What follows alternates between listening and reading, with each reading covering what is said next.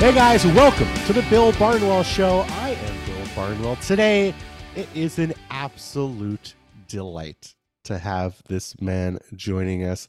Not just the host of Fantasy Focus, not just a man who contributes regularly to our NFL programming and does it in incredible fashion, but joining me today to break down his first, I believe, this cycle mock draft. Is that correct, Field Yates?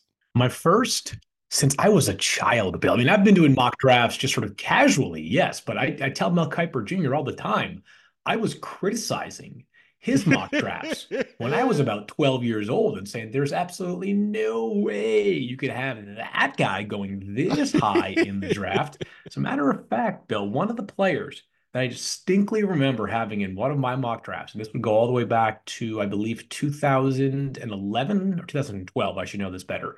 But I remember, and again, I wasn't like studying the tape of these guys, but Brian Anger, of course, still punting in the Wow. NFL and doing so at a high level, Bill. I remember being the sicko that was like, you know what?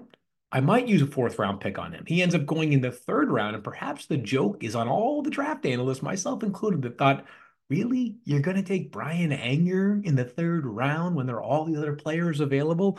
But it's a deep cut right there. And as you know, Bill, I mean, the draft is just the best because it is the one event during the year, the one where every team is afforded some level of hope, right? Because Yes. not everybody has a ton of picks. Not everybody has a bunch of premium picks. But as the Rams showed us last year, you don't need a lot of picks or a lot of Mm-hmm. premium picks to totally change the complexion of your roster. Mm-hmm. Absolutely. Great example to bring up, Field. Not just Brian Anger, who, hey, never wrong, just early, I think Yes. is the attitude we're gonna adopt here. I think you nailed it 12 years ago. But with the Rams, obviously, can you count on getting Puka Nakua in the fifth round? Probably not. I mean, Mm-mm. I think Mm-mm. every fan is going to be looking at their fifth round wide receiver this year and be like, okay, we got Puka, we're good, we upgraded there. I mean, it's sort of the really fun nature of the draft, and that I think, like you said, to me, it's the most optimistic time of the year for NFL teams. Everyone's going to feel like they nailed their draft. Obviously, we know, but we don't know. We don't know who's going to fail yet. And I think it's sort of, you're landing on this free talent. You're landing on players who you do not have to give up anybody to get. You just had to wait a year. The teams who were struggling, well, you had those high picks. You landed guys who you would expect to be difference makers. The teams who were already good, maybe they were missing a piece here or there. Well, they got that piece that was going to fill out their roster.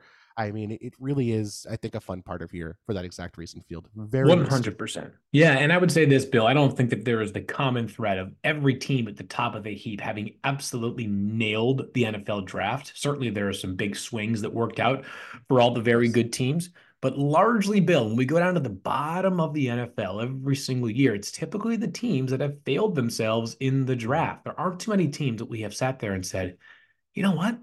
They've kind of crushed it consistently in the draft, and yet they're still finishing 5-11 every single year. Maybe Right. the best, most pertinent example would be the Bucs prior to Tom Brady. We all liked Yep. the roster prior to Tom's arrival, but they hadn't, obviously they picked very high, first overall with Jameis Winston Hmm. back in 2014, but they had also made some real swings that worked out to be home runs that were not necessarily top five picks, right? They had some mid first round picks that really worked Hmm. out and guys in subsequent rounds that really worked out. So typically, if a team is at the bottom, one thing that needs to change is their draft aptitude. We are here to talk about ways in which we think their draft fortunes can turn around.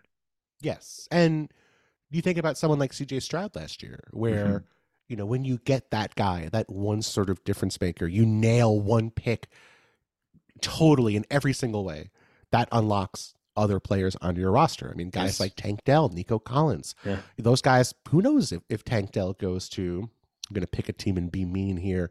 If Tank Dell goes to the Browns, a team that had a good year, if Yeah. Tank Dell's on the Browns, is he the same guy? Who can say? But Tank Dell ended up in Houston with a good offensive coordinator, with a very solid offensive line, and with a quarterback who was willing to throw to him at any time and had incredible accuracy in doing so. And that became a roster that improved significantly, not just because they added CJ Stroud, but also because the players around CJ Stroud took a step forward and were elevated by having the Texans nail that pick on the offensive side of the ball. Sure was, Bill. And they're probably the best example of how like a tenor of a team can change so dramatically. Right. I Yes. use the Rams talking about how like the roster changes, like, but they just like Hmm. evolve to a new phase, right? They're 2 years removed from winning the Super Bowl. They kind of had this planned sabbatical last year where they knew they were going to be incredibly limited in terms of spending and they were going to have to take all their lumps during the Hmm. 2022 season. Well, in 2023, we thought that they would be competitive as far as Sean McVay's coaching aptitude and Matthew Stafford's brilliance would take them, but there were some limitations because the Hmm. overall roster talent wasn't that great. Now we're saying to ourselves, like, they have gone from a team that was so star heavy to a team that has a ton of controllable talent that's very, Yeah. very low cost as well. So one draft can really shape the narrative around your franchise in a way that was dramatically different just 12 months ago. Absolutely. And that speaks to being comfortable in terms of finding players in the middle and late rounds, finding guys on day 2 and day 3. I mean, we're going to talk about your mock draft today, which are day 1 picks. And obviously, most of the focus is going to be on the guys in day 1. Like, I would love to have a, 7th round pick mock draft podcast with you. You could pull it off. I could not. I Yeah, don't have that. that comes in April. Yeah, April 10th we'll have that podcast. Yeah. I do love that idea. You should do that on first draft. You should do a 7th round pick mock draft with Mel. I think that would be incredible. If you don't think that Mel Kiper Jr. could do that right now, he could absolutely do it and probably do. Mel reminded me of this yesterday, Bill, and not to get us off track. The NFL draft used to be 17 rounds. Yes. 17 rounds. And Mel probably had Incredible. mock draft for all 17 rounds back in the day. Do love that idea of Mel just calling people about his 16th round pick. They've got to fill in this Broncos 16th rounder. There are people out there who, of course, there's this huge draft community that's developed online. Huge amount of people who love doing mock drafts like you did, like you do. A huge amount of people who love studying college tape. There are people who do 7-round mock drafts. We would get a 17-round mock draft if it were a 17-round process still. There would be a 17 mock draft community out there. There would be a Reddit thread. There would be a subreddit as well. There would be all kinds of people that are willing to go to the mat for 17 full rounds, Bill. I don't know if I would be capable of doing that, Bill, in part because think about filling out 17 rounds worth of needs for teams, right? Like Yes. the Chiefs will be taking a quarterback every year and they have the best player on the planet because the draft is 17 rounds. Just incredible and crazy to me. Yes, absolutely. But as much as we want to talk about the guys at the very end of the draft, Field, I have to start today with the guys at the very top of your mock draft. And so, again, I'm going to be upfront here. I am not someone who is watching college football closely enough to analyze players at a high level. I'm watching as a fan, I'm watching as someone who is interested in their NFL roles, but I want to defer to people who are much smarter than me and much more thorough and studied about these guys, which includes you. And I'm saying that because all year, when I've been writing about this year's draft and sort of the expectations for teams like the Bears and the Panthers and different teams at the top of the draft, I've always thought of it as a big two. It's always been Caleb Williams and Drake May. And when you look at most mock drafts out there, you see them in some order. Usually Caleb Williams first. I know my friend Nate Tice has Drake May going number 1 or thinks he's the number 1 quarterback. I'm not saying anyone's right or wrong, just throwing that out there, is that's usually been a big two. Jaden Daniels, of course, had an excellent season at LSU. And when I saw your mock draft, I have to admit I was a little surprised to see Caleb Williams at number 1. Not surprised to see Caleb Williams at number 1, but Jaden Daniels at number 2 Yeah. to Washington before Drake May went 3 to the Patriots. So, Field, educate me. Sell me on why you have Jaden Daniels as the 2nd overall pick ahead of Drake May. Yeah, it's so funny, Bill. First of all, not to take myself off the hook, but when you have a quarterback at 2 and a Yes. subsequent quarterback at 3, people do feel like that is a very strong line between the two of them. And it's not When fair. when the truth of the matter is, Bill, that in my top 25 overall big board, which you can find on ESPN.com at any time right now, my top 4 prospects are in this order: Caleb Williams, Marvin Harrison Jr., Mm-hmm. Jaden Daniels, Drake May. So really what you're Mm, saying is that if we're going to use some sort of arbitrary 1 to 100 scale, I'm not sure if anybody is a 100, but Caleb Williams is like sure, a 98, Marvin Harris is like a sure. 97, and those next two guys, maybe they're both 96s, maybe they're 96 versus 95. So Right. when I say that I have Jaden Daniels mocked ahead of Drake May, it is also not concurrently me saying that Jaden Daniels is leaps and bounds better than Drake May, but rather that I do believe the evaluation at pick two, assuming that A, Caleb Williams goes one, and B, that the Commanders decide they want to take a quarterback at pick two, is going to be less about which player is clearly ranked ahead of the other on their board build and more about a stylistic fit, almost like shopping for real estate. You see two homes on the market, Mm-hmm. both at the same price. Which one has the amenities that you might like more than the other home? In the Mm-hmm. case of Jaden Daniels, no player helped his stock more during the 2023 college football season Mm-hmm. than Daniels. He burst onto the scene. He had been a longtime starter. He was a true freshman starter at Arizona State. He's Wow. been a 5-year college player, basically a 5-year full-time starter as well, Bill. So he has played a ton of football, but he's come a Mm-hmm. long way since those days at Arizona State when I believe he was a teammate with Brandon Ayuk his true freshman year, if I have that Wow. correctly. He definitely played for one season together. I believe it was Jaden's, yeah, it must have been Jaden's true freshman season. So he's been in the game a while here, Bill. But he made such dramatic strides, not just from the time that he arrived at LSU 2 seasons ago, but definitely since he arrived or since this past season began. LSU lost their first game of the season this past year to Florida State, a game that was tied at halftime, a game that was close going into the fourth quarter, and then became a big time blowout. But Jaden Daniels got so much better from there. What's going to Mm-hmm. immediately be discussed and talked about as it pertains to Jaden Daniels is that athletically, Bill, he is one of one in this class amongst quarterbacks. I doubt he'll run the 40 at the combine because there's no need to. I'm telling you, he's fast. He might be in the 4.3s. This is like Lamar coming out of Louisville. There was no need for Lamar Jackson to run a 40 time because if you Mm-hmm. needed a 40 time to verify that he was otherworldly fast, then you needed to like get your glasses checked, right? There was no need to get a hand speed on a guy who Right. was faster than every player that he faced at the college level. And by the way, pretty much faster than every player he's faced at the pro level. Mm-hmm. That's the kind of speed and athleticism that Jaden Daniels brings to the table. Is he quite on the same level as Lamar as a runner? No, Bill. You know why? Lamar Jackson's the greatest running quarterback in NFL history. He will one day have all the rushing records for quarterbacks, and clearly on a per play basis, he has been the best rushing quarterback that we have ever seen. As a thrower, Jaden Daniels, though, is not to be confused for some sort of slouch. Terrific deep ball accuracy, which helped two guys in Malik Nabers, who I think will be a top 6 pick, and also Brian Thomas Jr., who I think will be a first round pick, have career years in their final years in college. Jaden Daniels he has got a big time arm. This is not some guy who is just athlete and not going to be able to hold up in what is a very important and fundamental part of the game as a quarterback, Mm-hmm. which is throwing the ball.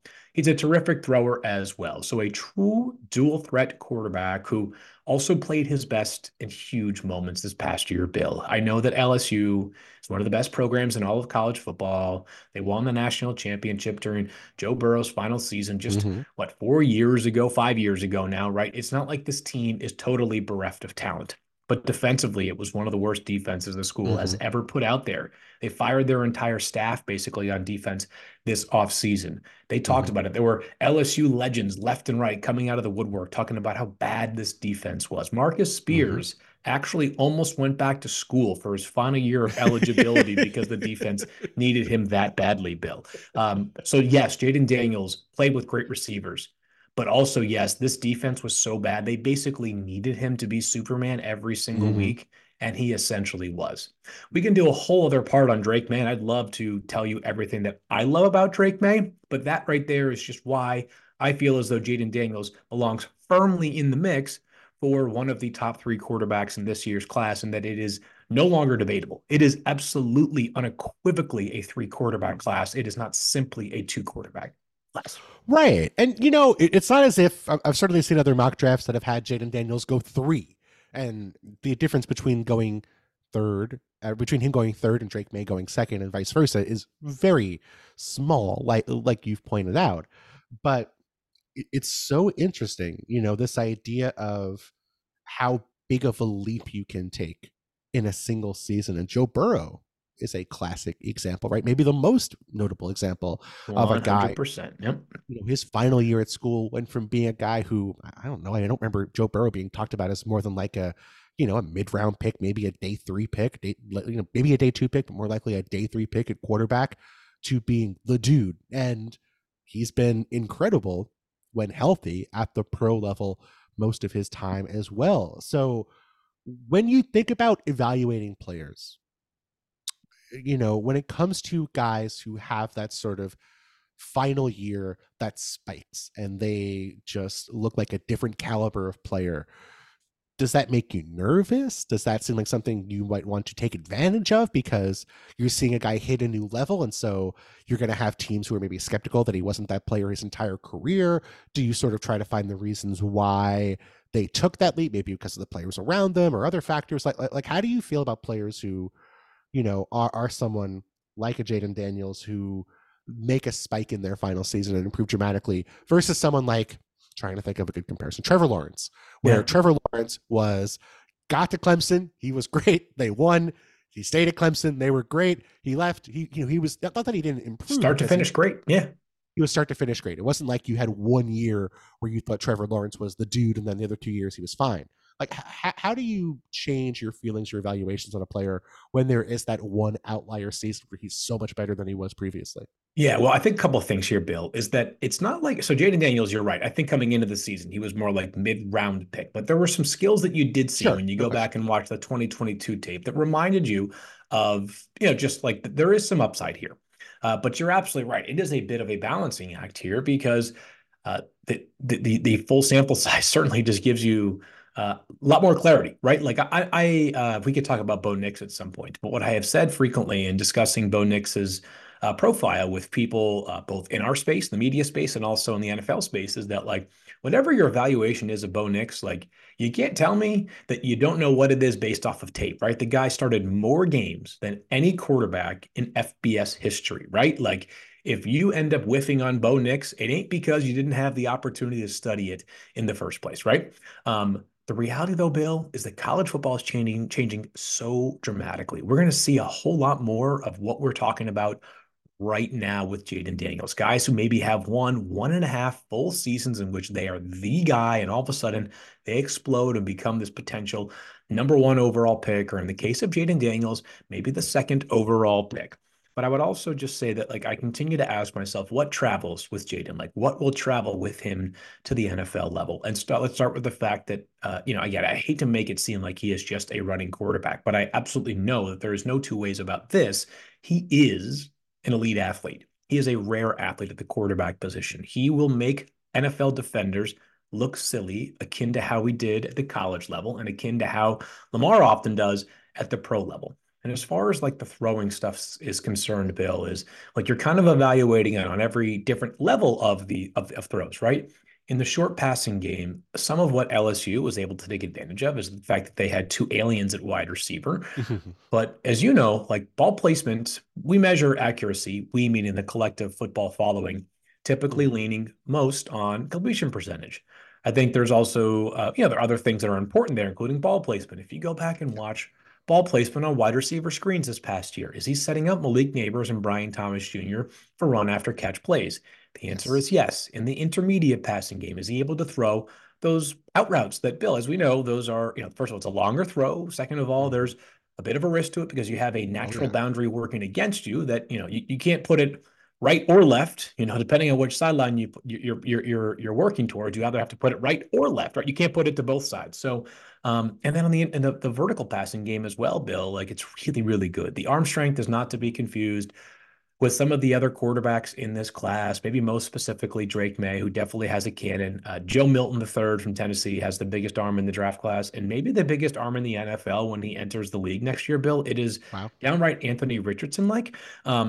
But Jayden Daniels not on that level. However, he does have plenty good enough arm strength to drive the football down the field. And then I think part of what won me over, Bill, is, and I'm not trying to compare players frequently to Patrick Mahomes. I'm just using the example of what Patrick Mahomes reminded us of in this most recent Super Bowl, and probably for the last 6 seasons, is the idea that, like, when things shouldn't work out, do they work out for a quarterback? Patrick, more so than any other player in the league right now, finds ways to make things work out when they Hmm. shouldn't work out. And that happened often with Jayden Daniels this past season. Plays against very good defenses. Not the SEC was, not every defense is going to be, Of Georgia course. or Alabama, but against Hmm. some very, very good defenses in adverse circumstances, Jayden Daniels had a solution for everything that was thrown at him. He played 3 quarters against Alabama before leaving briefly with a head injury. He ended up returning the following week, Bill, and he had 400 yards. I mean, almost 400 yards of total offense. I can imagine what Nick Saban thought about defending a player like that in a Missouri game, a team that probably will have 5 guys at least drafted from their defense on the road. As you know, Missouri had a great season this past year. Hmm. He had all the answers for what Missouri threw at him, including some moments in the fourth quarter in gotta have it situations where if he doesn't convert, the game is over. And he found a way to keep on converting. So the mentality, the clutch production, as I refer to it Hmm. often for these quarterbacks, I thought was so spectacular for Jayden Daniels that it gave me confidence that this stuff will travel to the next level. And I do my own evaluations, but I would Hmm. be, I think short-sighted to not rely upon those that have spent time around Jayden as area scouts or people Of within course. NFL offices that have access to all sorts of things, character reports, medical reports, et cetera, that we just don't have as much of in the public. And it's all continued to check out that what you see is what you get, and that Hmm. Jayden Daniels is the real deal, not just as a player, but also as a person. Hmm. I mean, all that adds up, certainly. And certainly feels like he's a player who, throughout this process, has continued to rise and grow. And of course, some of that is his play, but like you said, some of that is the stuff off the field. Some of that is, the positives you hear, from people in the league. When you have scouts talking to coaches, when you have scouts talking to people around that program, it certainly seems like those are positives in Jayden Daniels' favor. This podcast is proud to be supported by Jets Pizza, the number one pick in Detroit style pizza. Why? It's simple. Jets is better. With the thickest, crispiest, cheesiest Detroit style pizza in the country, there is no competition. And right now, get $5 off any 8-corner pizza with code 8SAVE. That's the number 8, SAVE. Go to jetspizza.com to learn more and find a Jets Pizza location near you. Again, try Jet's signature 8-corner pizza and get $5 off with code 8SAVE. That's number 8, SAVE. Jet's Pizza. Better because it has to be. Another day is here, and you're ready for it. What to wear? Check. Breakfast, lunch, and dinner? Check. Planning for what's next and how to save for it? That's where Bank of America can help. For your financial to-dos, Bank of America has experts ready to help get you closer to your goals. Get started at one of our local financial centers or 24/7 in our mobile banking app. Find a location near you at bankofamerica.com/talktous. What would you like the power to do? Mobile banking requires downloading the app and is only available for select devices. Message and data rates may apply. Bank of America N.A., member FDIC. I'm not going to ask you to break down Drake May, but I have a question for you that one of our colleagues brought up, and I think it's a really interesting idea.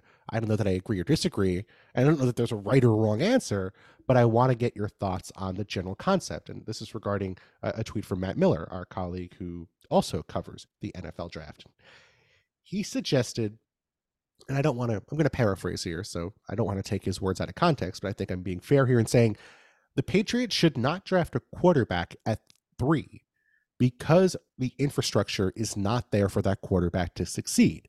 And he compared it to the Texans, where they had Laramie Tunsil, they had multiple first-round picks, they had Shaq Mason up front. They went out and signed Dalton Schultz. They drafted Tank Dell, who we didn't know Tank Dell was going to be Tank Dell, but obviously Nico Collins had been, a promising player, not the guy who broke out this year, but they had pieces on offense. They was not starting over alongside a quarterback on offense. And you look at the Patriots, and there's some positives. There's some offensive line talent, Mike Onwenu and Cole Strange. There's some help at receiver, maybe, but this is obviously still an offense that they could use a quarterback, a number one wide receiver, and a left tackle in this draft. They're not going to be able to get all of those most likely. So, just from your perspective, whether it's the Patriots, whether it's in general, do you think there is an infrastructure? Do you think there is a situation where you're putting a quarterback at risk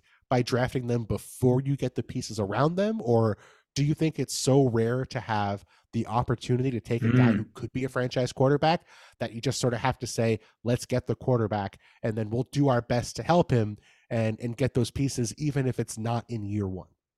Bill, part two so far outweighs part one of that conversation right there. And I know you said we're not going to do our Drake May bit here right now. Let me spoil it for people. I love Drake May. He's awesome. Yes. He's incredible. He's absolutely unquestionably worthy of being in the conversation for the best player in the draft. End Drake May evaluation. But I love Matt and I hear him out, and I think him and I will certainly debate this more over the next couple of months here, Bill. But as different as it feels right now, like, let's remind ourselves, and I think Nico Collins entering last season had more promise as a player than the Patriots perimeter wide receivers that are on the roster right now do. Yes. But Nico Collins had 70 career catches and 3 touchdowns prior to last year. He had never surpassed 500 yards in a season. He's a young player, obviously, but still, it wasn't like Nico Collins had been balling out when we were saying to ourselves they had a guaranteed building block.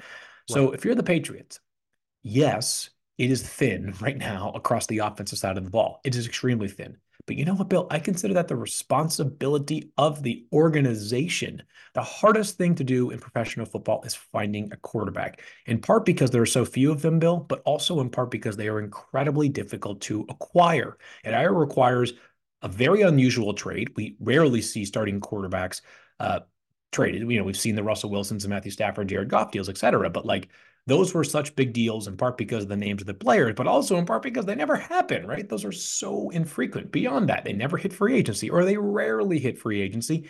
And then third, and perhaps most importantly, Bill, while there are guys who become diamonds in the rough, the Brock Purdy's of the world, the Dak Prescott's of the world, guys who go to the third or fourth round, as you and I both know, go through the NFL, most of the great quarterbacks were drafted in the first round. Many of them were drafted in the first 5 picks. So if you're the Patriots, the hardest thing to do is acquire a quarterback. You also have the opportunity to do so right now.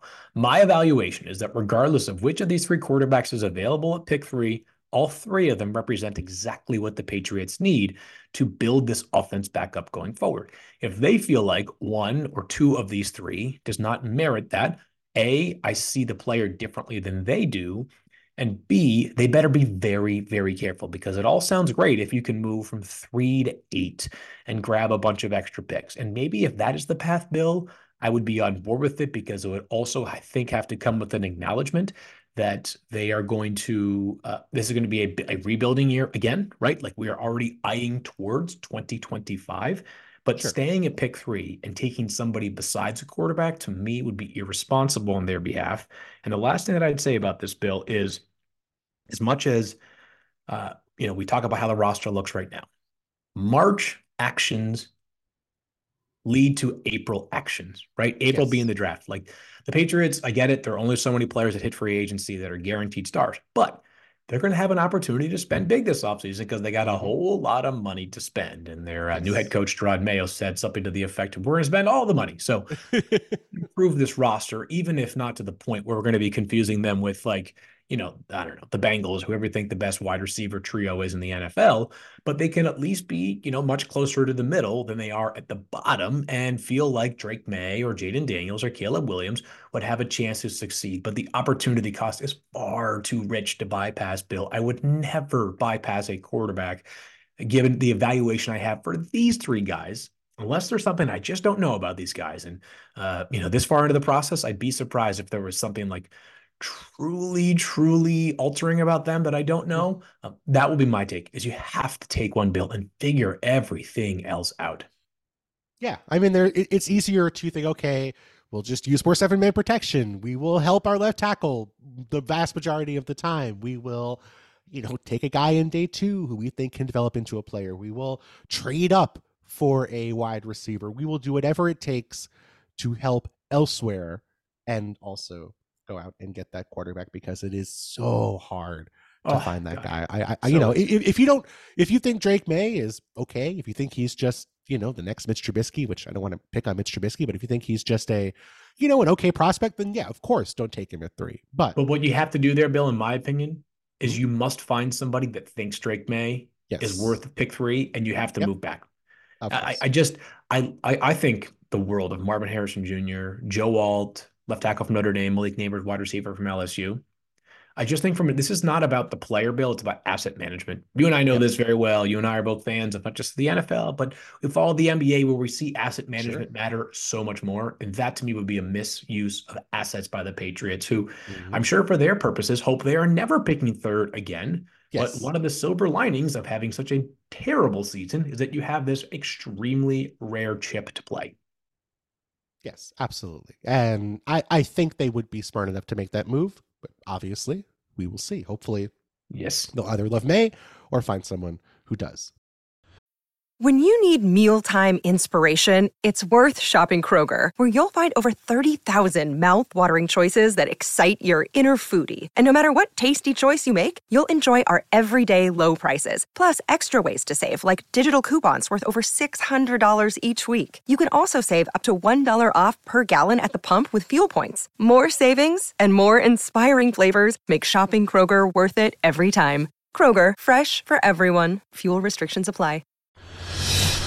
Another quarterback, moving on from the top three here, who I certainly think teams are beginning to fall in love with as they do their due diligence, and a quarterback who I think you believe teams are going to be higher on perhaps than he would be on your big board is JJ McCarthy. And you have him going to the Broncos at 12 in your mock draft, but your mock draft does not have trades. And quarterback, if a team likes a quarterback, they will move up to trade for him, especially if they believe other teams are lying in wait to either make that trade themselves or take him before JJ McCarthy falls to them in the draft. So, from your perspective, just based on what you've heard, based on what you see from McCarthy, based on what you know about how the league values quarterbacks, do you think once you consider the factor of trades getting involved, do you think JJ McCarthy will go higher than 12, maybe even fall into the bottom half of the top 10? Bill, I do. And it sounds crazy to say, right? But I think and I'm not just referring to trades like Justin Fields, who will eventually, I think will eventually be traded. I'm also talking about the idea that once we actually begin the draft on April 25th, the Bears at number 9, could they find, an extra second or an extra third or whatever it might be to move down a few slots? Here is the value that JJ, and I want to start, I'm realizing this, Bill, I want to make sure that I'm very conscientious of this as a draft analyst, is that there is a lot to like about JJ McCarthy, right? Like, he's a good athlete. He's got very good ball placements. Like, the Michigan offense was, there are so many things that they did well across the board that some people are going to say, like, how much did JJ really have to shoulder? At the same time, Bill, like, the arm strength is good enough. The ball placement is good enough. The leadership is supposedly outstanding. Like, the football character, actually, for all the top quarterbacks, is like really, really great this year, which is so fun to see. But like, there are a lot of commendable traits for JJ McCarthy. I also think, and I'm going to give a hat tip to our good friend Mina Kimes, and she has begun her quarterback studies, and she had not really had a chance to watch Jayden Daniels at the level that you need to for draft prep until recently, and Drake and Caleb as well. And she remarked to me something to the effect of, like, without giving away too much of her analysis, like, man, the gap is real from 3 to 4, and the gap is very real from 3 to 4, Bill. And that, to me, makes the idea of Jayden Daniels or Drake May going 3rd and JJ McCarthy maybe going 8th very, very scary. But the reality is this, Bill. Quarterbacks get moved up the board because even if the chances of JJ McCarthy becoming an all-pro player are slimmer than, for example, Rome Odunze, the wide receiver from Washington, who I absolutely love. As you know, if JJ McCarthy just gets to like above average at quarterback, he'll become, well, by the time he's extension eligible, but that could be like a $55-60 million per year player with the way the quarterback economics are changing. And here, Bill, is the factor that I will say every day that I am asked until we get to the draft that must not be ignored by anybody. There is pressure around people, around the league on various people that understand now. I mean, as you know, patience is shorter than ever for coaches and GMs. As a matter of fact, Bill, the GM, like, there was a time where, like, every couple of years it felt like a GM job turned over, right? Like, maybe not that dramatic, but it was a very slow moving carousel. Now, Bill, every year it feels like we're getting 2, 3, 4 jobs that come No available. question. And what that does, that creates an innate pressure. There are teams around the NFL that are feeling a certain pressure right now because they understand if 2024 does not go as they hope, they might be done. So I'll use this example, Bill, and I'm not saying this is the only one. I am not saying this is a definite that this team moves back up, or takes a quarterback, but you and I can both speak to this. If the New York Giants do not improve this year, what's happening after this season? Most likely to Joe Schoen and Brian Daboll. Right. And so you have to make a decision if you're those two gentlemen. Do we want to potentially, and I'm not trying to guarantee anything, but as an example of a team that I think does face some innate pressure going into this year, do we want to potentially go down swinging with Daniel Jones, who's been up and down throughout his career, but he's now coming off of a torn ACL and has two major neck injuries? Or would you potentially buy yourself a little bit of time and draft a quarterback somewhere in the first round, whether it's early or whether it's by trading back or actually trading from round 2 into round 1 to acquire one of those quarterbacks? Not necessarily fully resetting the clock because you still have a $40 million Daniel Jones contract on your books, Bill, but at least it gives you a chance to kind of seek new upside that could maybe give you new life for this year. And if a few things break your way, as they did just 2 seasons ago, you could be back in the playoffs. Absolutely. And that's a very defensible strategy. And I think it's not just from the Giants' perspective, but then also from, let's say, the Broncos' perspective at 12, where, like, you know, maybe they stay put and maybe everyone's bluffing and McCarthy falls to them. But maybe they sit here for 3 months and say, well, we know we're cutting Russell Wilson. We know the Giants could take a quarterback. We know the Falcons could take a quarterback. We know the Bears could trade down and to a team behind us. You know, they could trade down with the Steelers. They could trade down with the Vikings. They could trade down to a team that is going to take a quarterback at 9. We might have to go to the Chargers at 5 and say, hey, we have to get ahead of all those teams.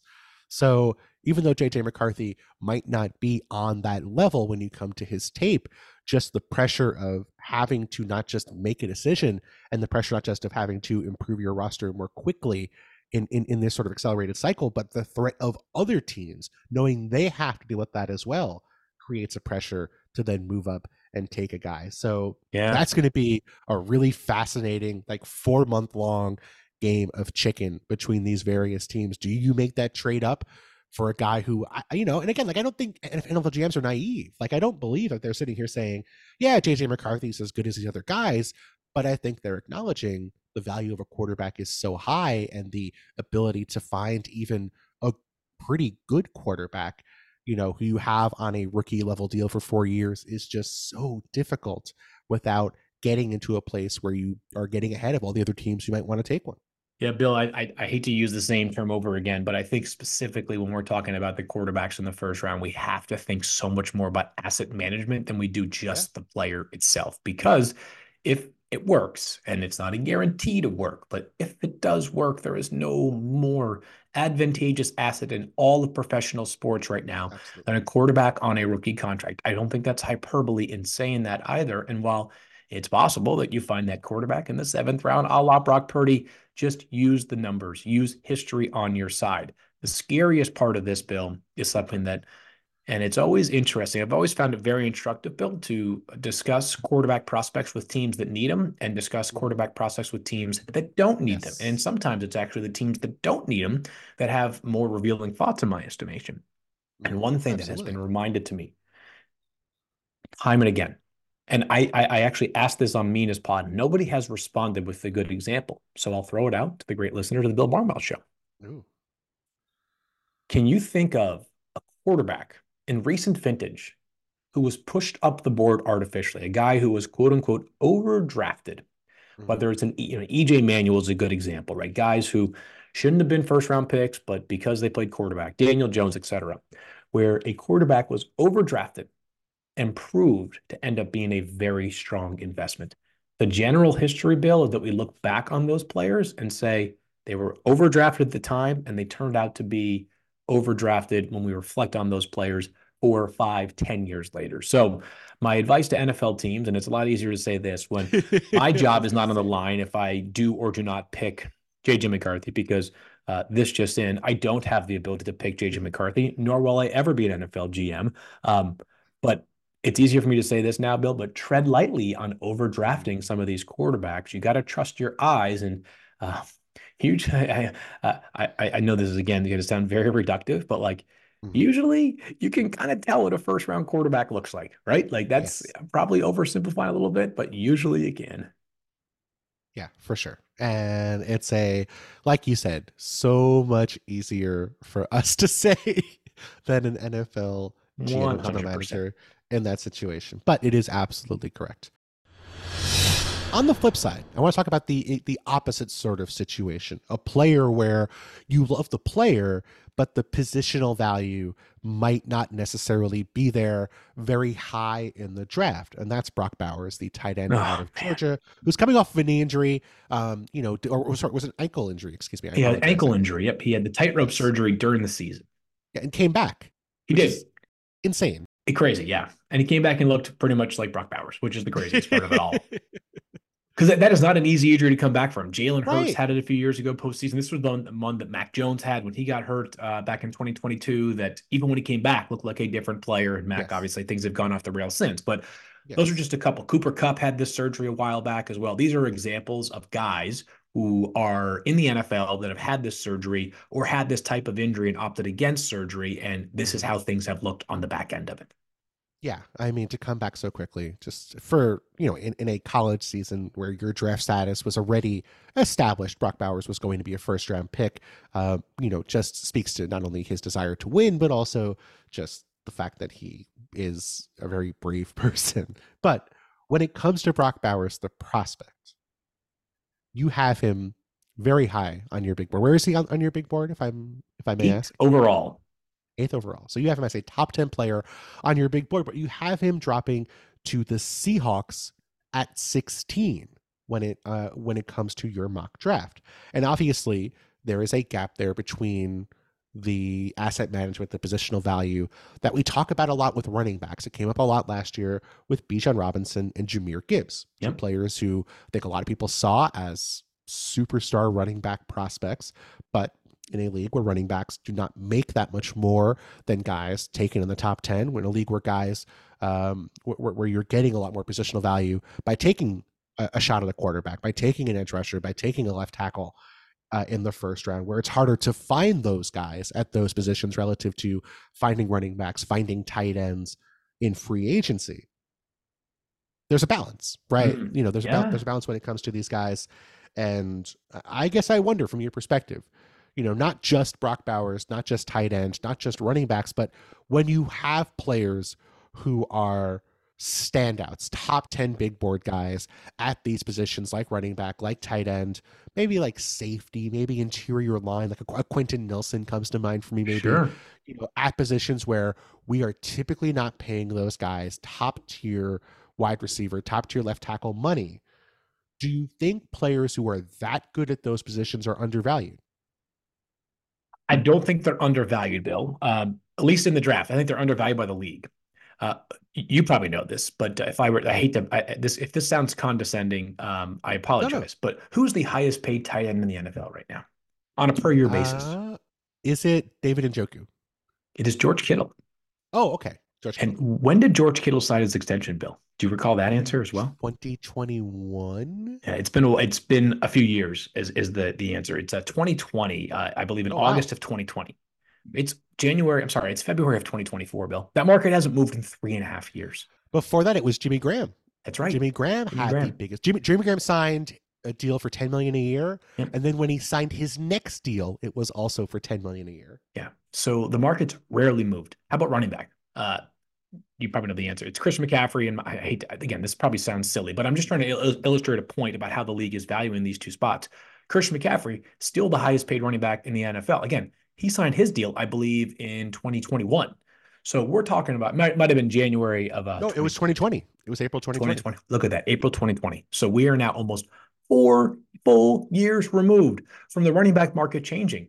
The NFL, and meanwhile, Well, the quarterbacks, I mean, the new highest paid quarterback changes. I mean, it changed like 5 times last offseason, Bill, between Jalen Hurts, Lamar Jackson, Joe Burrow, Justin Herbert, and then Patrick Mahomes taking that crown back over. I mean, so the NFL has spoken to us. Now, it will be unfair to limit Brock Bowers to just being a tight end in the sense that athletically and from a uh, receiving standpoint, he is so much more than that, right? I mean, the guy is, as Mel has coined it, he is he's an offensive weapon. He's Mel likes to like call these players fear factor guys who every single snap, strikes some fear into you.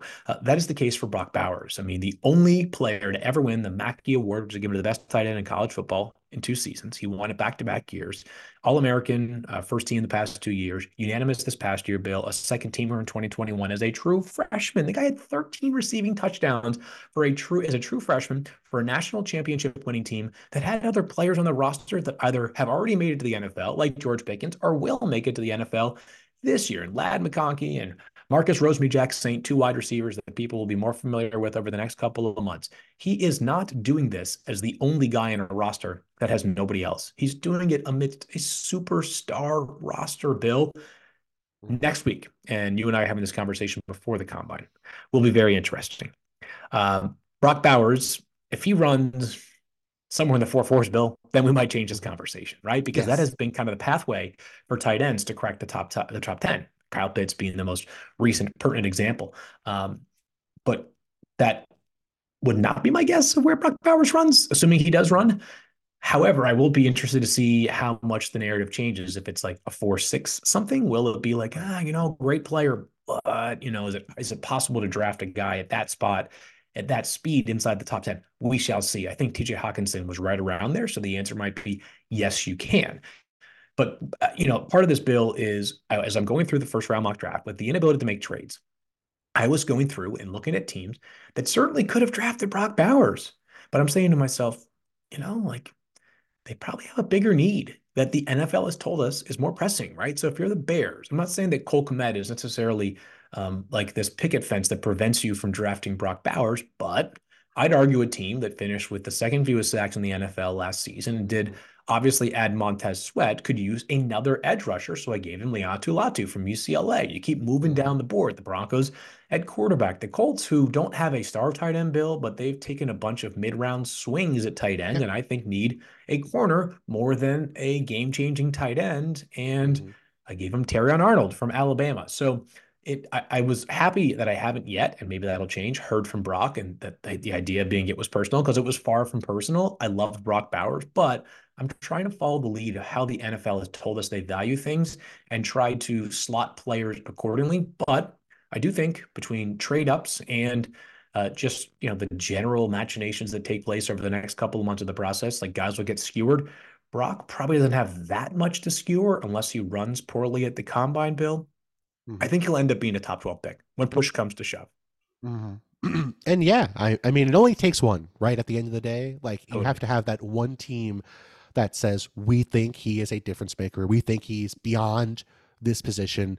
We think he is a guy who transcends tight end, who transcends running back, who transcends safety, who transcends interior linemen. And, I've talked plenty about running backs. We could do a whole podcast. We've done all kinds of content on running backs. It's not a reflection on the player. It's not that Bijan Robinson was not a great running back last year. It's not that Brock Bowers is not a great tight end this year. But again, it's that thing of how easy is it to find a running back versus an edge rusher? How easy is it to find a tight end versus a left tackle? That is the tough part of that. When fans think about the draft, it's not just, hey, let's get the best player, but also what are the chances that we can get, a player at a core position elsewhere? And you can, it's possible, but either you're going to be trading a lot and giving a guy a lot of money to do it, or you're going to be, signing a guy who has some injury issues and hoping he stays healthy. You're going to be taking a guy on day 2 or day 3 and hoping he develops into something. As much as you might want to sit there and say, hey, it's fine, we'll just draft Jordan Mailata, on day 3.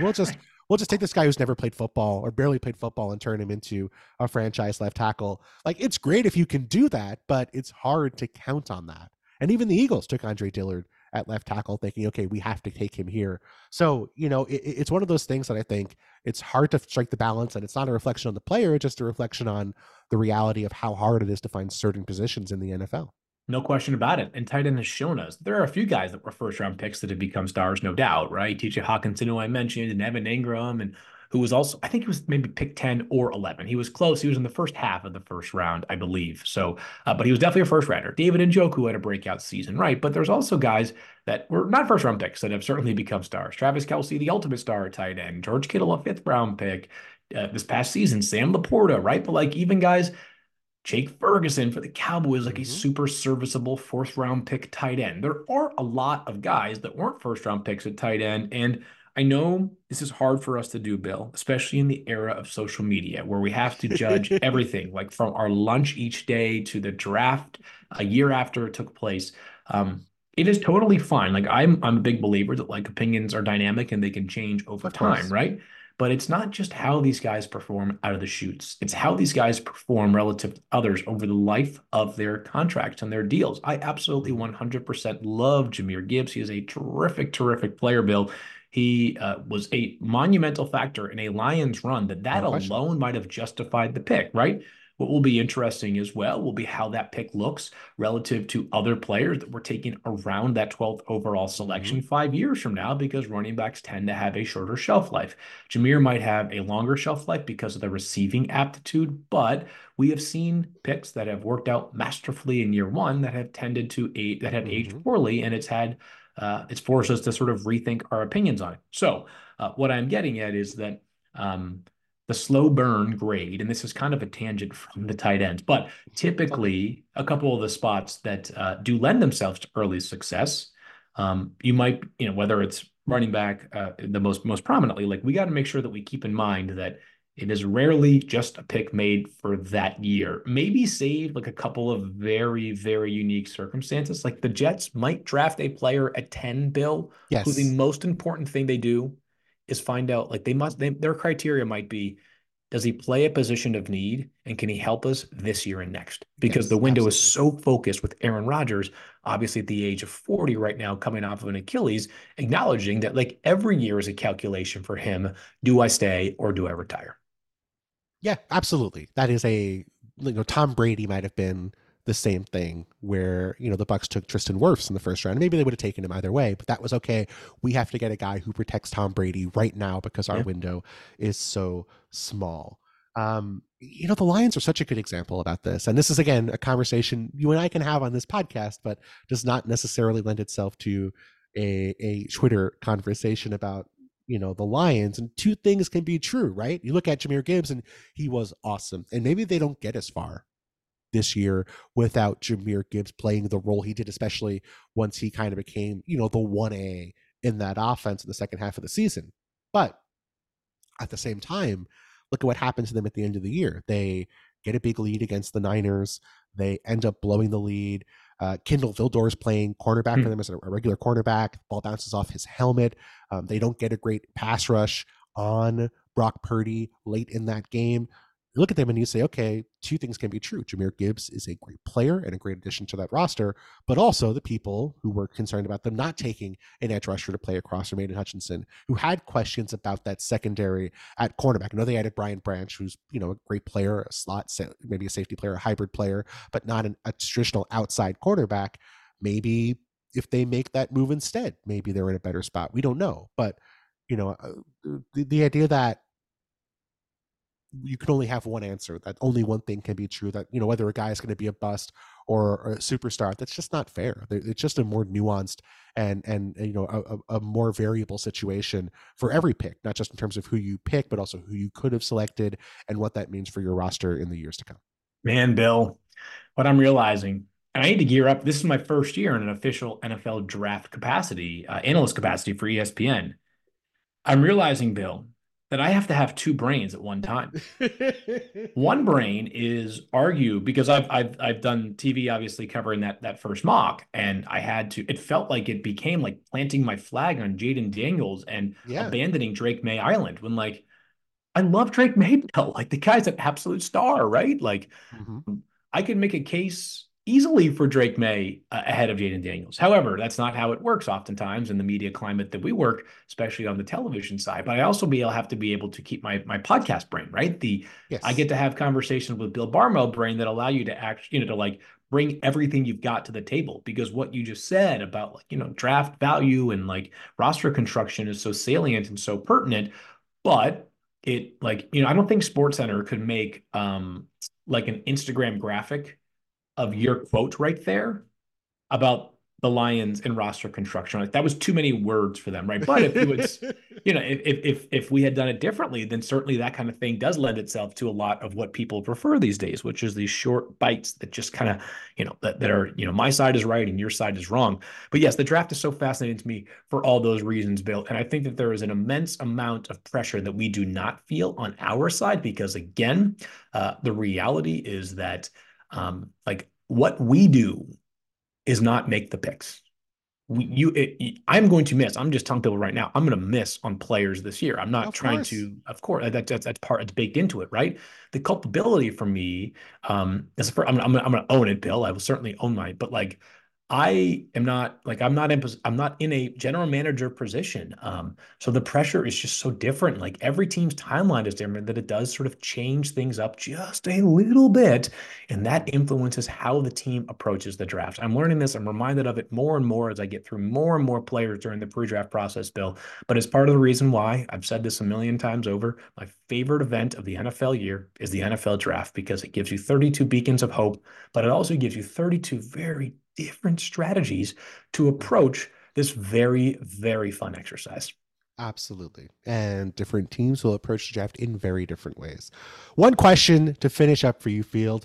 I want to pass you the ball, get out of the way. ISO for you here to finish up. It's very NBA All-Star game for you, Bill. A lot of NBA NFL crossover today on the podcast. I can't help it. I can't help it.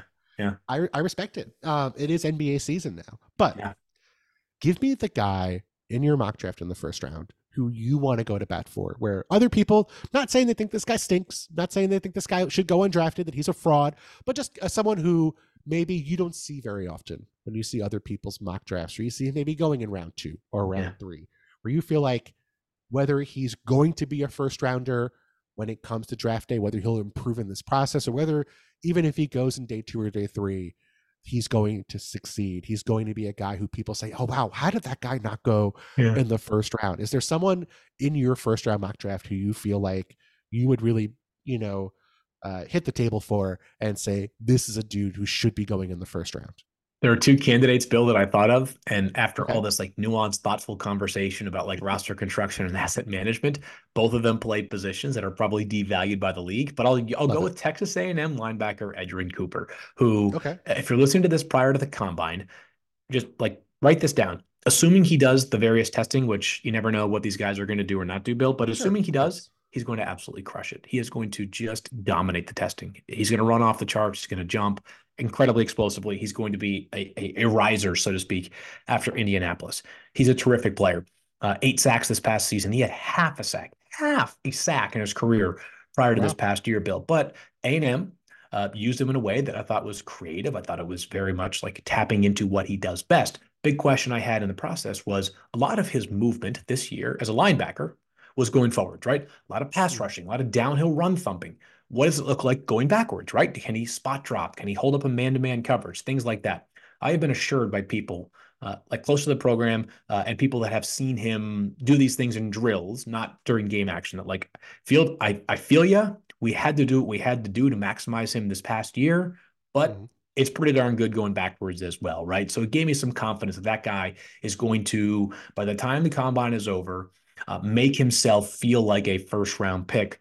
The other answer, Bill, was going to be Graham Barton, who was a left tackle at Duke, but he was a center to begin his career, probably going to end up being a guard at the NFL level, guard or center, which, again, the NFL is not exactly paying those guys at the same level that they pay left tackles and corners and edge rushers and things like that. But Graham Barton is frisky. He's tough. He's versatile, played a ton of football, maybe the most refined run blocker in the class, which guys are bigger than him and stronger than him, no doubt. But his technique, like his ability to drive his body and just make contact consistently and use his natural leverage to his advantage stands out to me in a very important way. Plug and play. And you and I know there's this pipeline now. There are a lot of guys that play tackle that move to guard. As a matter of fact, Bill, I had him to the Bucks in my mock draft, who, if you look at their interior line this past year, Aaron Stinney, college left tackle. Center was Robert Hainsey, right tackle at Notre Dame, who picked up center during the Senior Bowl,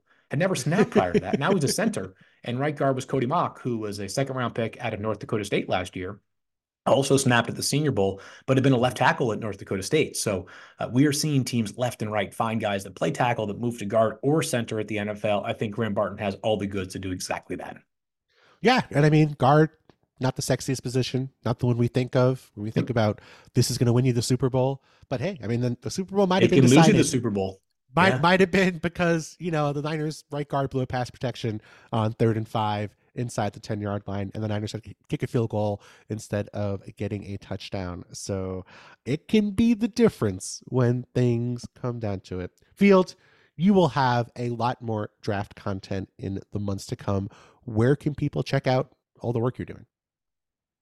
You can find us on First Draft Mondays and Thursdays. Mondays, we stream live on YouTube. Thursdays, we're also available on YouTube. We just don't do it live. And then I think, Bill, besides that, it's going to be a whole lot of TV appearances left and right. I'd love to give you something more specific, but hopefully it's frequently enough that you don't have to go search for me. You just kind of stumble upon me. That's my hope. Here's what you do. Turn on ESPN. Take a second TV. Turn it on ESPN2. Just leave it on. Just wait until you see Field. Turn on the volume. Bask in the knowledge you're being provided. And then send Field a very thankful tweet saying, I appreciate the insight you have offered. That's all you have to do. It's simple. You don't have to do a lot of work. Just let Field into your life and you will be better for it. Bill, you're the best. That is incredibly kind of you to say. And I hope that listeners and viewers agree with that sentiment. They do. Everyone. You're America's sweetheart. Oh, gosh, Bill. We all love Field Yates, but Field, thank you so much, my friend, for coming on. And we will, I'm sure, be talking more about the draft here in the months to come. But thanks so much. I can't wait, Bill. Thanks so much to Field Yates. Field is the best. Of course, as Field said, he's on TV everywhere. Just check that out. He'll be on talking about the NFL draft. Check out the First Draft podcast. And of course, if you're listening to the Bill Barnwell Show for the first time, keep listening to the Bill Barnwell Show. Like I said, we're doing shows once a week here during the off season. We're talking a lot about the draft, a lot about free agency in the weeks to come, but we're getting into our off season schedule here. So hope you guys are enjoying it, and more audio next week.